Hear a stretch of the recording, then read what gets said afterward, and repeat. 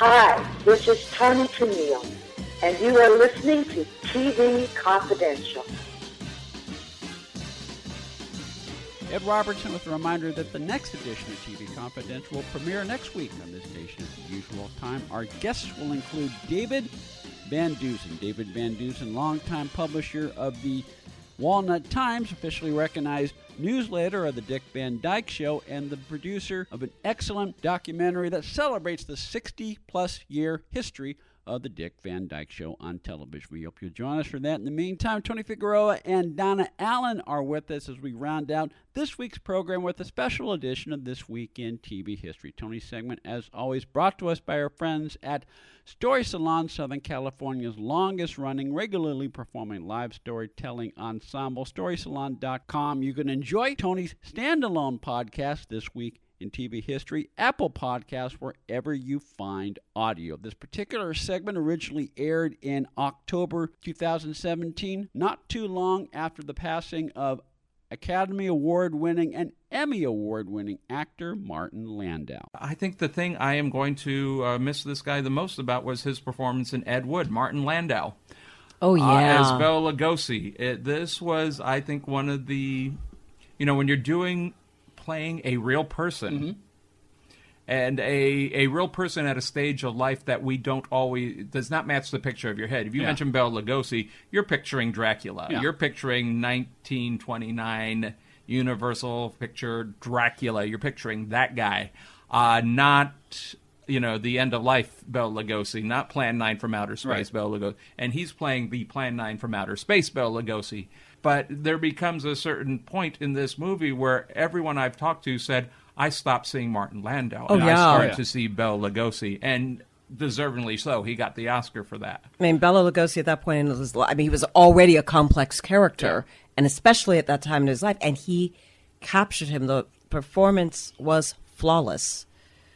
And just as time goes on, I think more people should see this movie. Not only is it's kind of like how I felt about My Favorite Year. This is about Hollywood of a certain era. Yeah. And it's the story of possibly the worst filmmaker in the history. They could have gone in another direction, but it was a very respectful film about a really bad filmmaker. Yeah.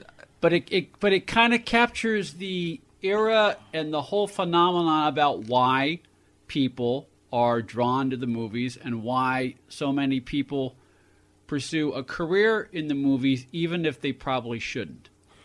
The thing is, he stood out because he was the best of the worst. Yes. He was, and sometimes you recognize it's like that skier, Eddie Eagle. It's just like you love the guy because he kept trying, he kept going for it. And Ed Wood, with his demons and other issues, also he was a war hero. And his other issues, his interest in women's clothing. He was a cross-dresser. He was a cross-dresser. He was, and he did a movie about it called Glen or Glenda. Glen or Glenda, yes. Trying to bring light on, and basically saying, I'm all guy. I just feel comfortable wearing women's clothing. Well, speaking of which, you talked about how Martin Landau lost himself in his portrayal of Bela Lugosi. I think you could say the same for Johnny Depp. And I've said this before. I like Johnny Depp because once he made the leap to motion pictures, he could have easily gone the traditional movie star route. He didn't. He picked roles that he wanted to play, even if they were not necessarily for commercially successful films. True. Very true. Going back to voiceover, Maurice LaMarche as the voice of Orson Welles. Vincent D'Onofrio playing for Orson Welles and Maurice LaMarche doing the voice of Orson Welles. That was one moment, I think, where, like I said, you got lost in Bela Lugosi or Martin Landau as Bela Lugosi. And then there's that point where Ed Wood meets Orson Welles. And I could hear people in the theater going, that's the brain. Because at the time, Maurice LaMarche was the brain in Pinky and the Brain, the cartoon series. And everyone's going, that's the brain. It was kind of a cool moment also in the movie. But obviously, Vincent D'Onofrio had the look, but didn't have the voice. So they wanted to cover both. But of course, Martin Landau, his work on television, 2 series stand out. That makes him one of the he's one of the few actors to win both an Oscar and an Emmy. Yes. He won the Emmy for Mission Impossible. He played Roland Ham the first 3 years of the show, the original Resident Master of Disguise. And then in the 70s, his other famous television... Well, it's not quite the same plane as Mission Impossible, but it does have a very cult following to this day. That would be Space 1999. Space 1999. Oh, which forgot about that. there's been talk about trying to do a reboot of that. I'm sure it would be 2099, but to kind of get the same basic premise for the show. I know. I see this. Yeah. Well, this my look of initial hesitation. reaction is I'm not sure why, but but look, anything is ripe for a reimagining depending on how it's done. And again, you would not necessarily be targeting the original audience. You would do it today. And look, obviously, with the success of the J.J. Abrams Star Trek movies. And it is plausible. It is yeah. I mean, in 1975 to 1977, the idea of having this type of facility on the moon was, people could dream that. Yeah. It almost seemed like that was in the plans. Yeah. Would it be Mars 2099? Well, we haven't really done much on the moon yet. It could still be. It could yeah. still. It could be. And considering what this season we have... new Star Trek TV show, Yeah. Seth MacFarlane show, which spoofs Star Trek, Orville. Yeah, Orville. Kind of a spoof of Star Trek, which looks very, very funny. And I think So is the door to space opening again? Will we see more? I wouldn't be surprised. But it was set in the year 1999. It was a British science fiction television series. It ran for 2 seasons. So there was Space 1999, and then the second season was Space 1999 Year 2, as opposed to Space 2000. But in the opening episode, set in the year 1999, nuclear waste stored on the moon's far side explodes, knocking the moon out of its orbit and sending it, and its 311 inhabitants of Moonbase Alpha hurling uncontrollably into space. So the moon was actually... The vehicle. The vehicle. The series was last produced in partnership with Jerry and Sylvia Anderson, and was the most expensive series produced for British television up to the time. Yeah, I believe it was the first live-action and maybe the only live-action show done by Jerry and Sylvia Anderson, because they were best known for the stop-motion animation shows such as Fireball XL5 and Captain Scarlet and Thunderbirds. Thunderbirds, yes. Thunderbirds are go. But, this is 1975 to 1977. Star Wars was 1977. Yes. So this predates Star Wars by a couple of years. The whole overall science fiction look, and kind of almost this... there we call it a utopian society, living on the moon. Of course, they're storing nuclear waste on the dark side. But the spacecraft flying, the Eagle 1, which was the spacecraft that I think rivaled the Battlestar Galactica in many ways as far as look. And it looked really, it did not look cheesy for the time period. And I think if we still looked at it today, it looked really, really sharp.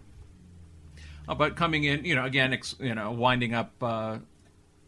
visiting alien worlds and having different encounters and having multi-ethnic people, also recognizing, that humanity still has its conflicts, but having to learn to live together. So definitely not as... they didn't all get along the same way that they did later on in Star Trek, but you still had a couple centuries to go.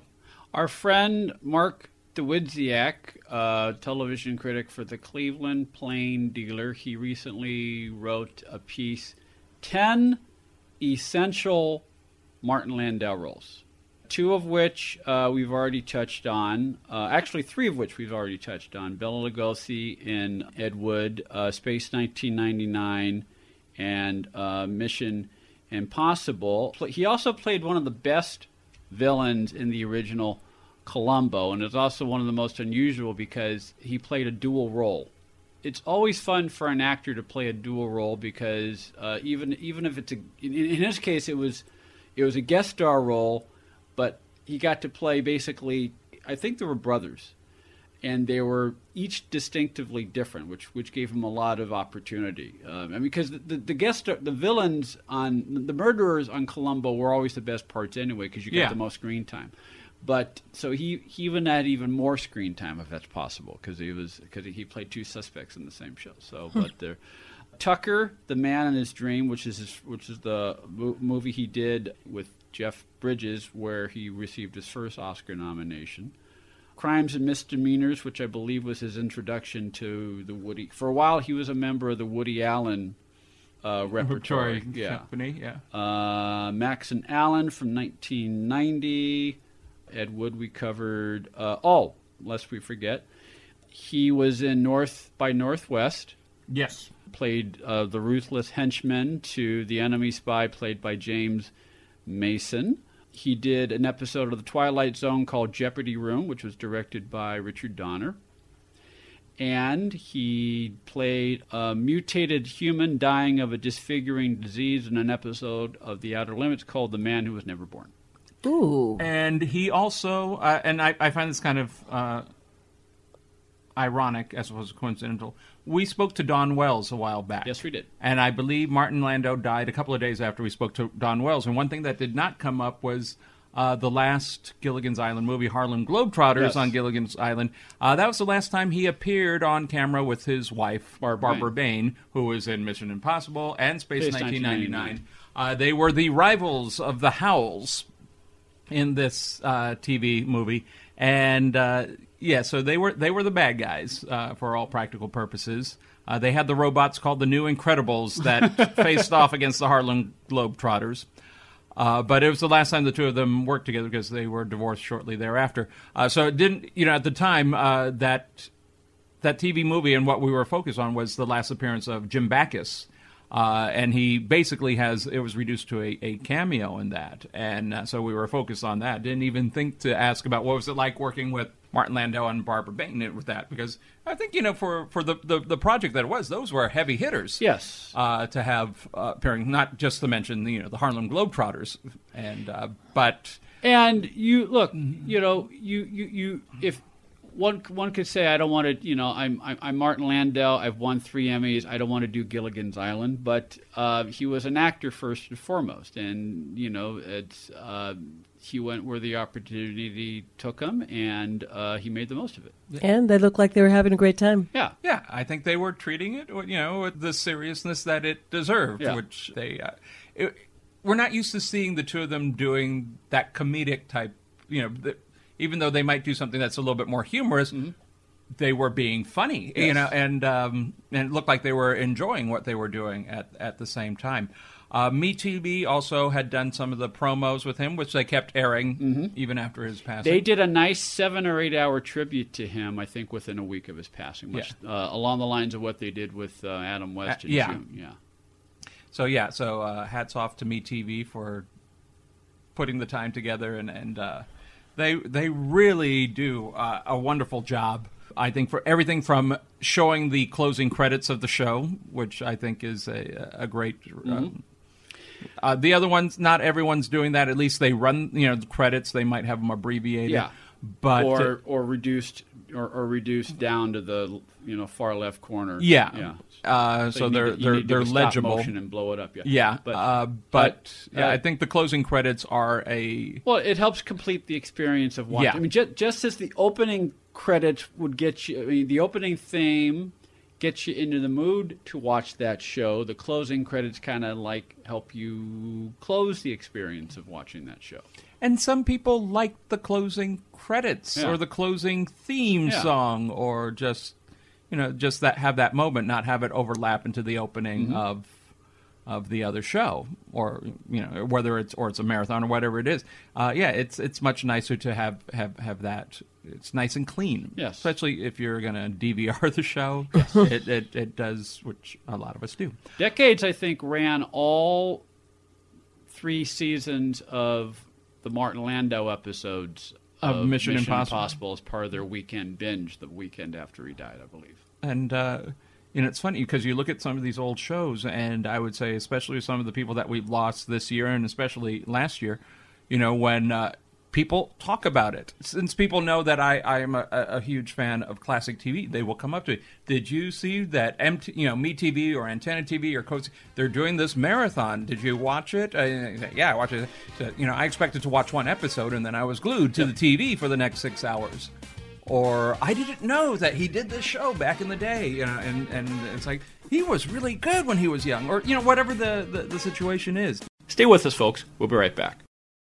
You can enjoy Tony Figueroa's standalone podcast This Week in TV History, Apple Podcasts, Spotify, wherever you find podcasts. A reminder that Amsterdam is available now in theaters everywhere as this program airs, while Monster, the Jeffrey Dahmer story, is available for streaming on demand on Netflix. The Waltons are available for viewing on demand on many different platforms. Ed Robertson, back with Tony Figueroa, down at Alan Phil Grice, and Greg Erebar. Thank you so much for listening. Stay healthy, stay safe. We'll talk to you next time on TV Confidential.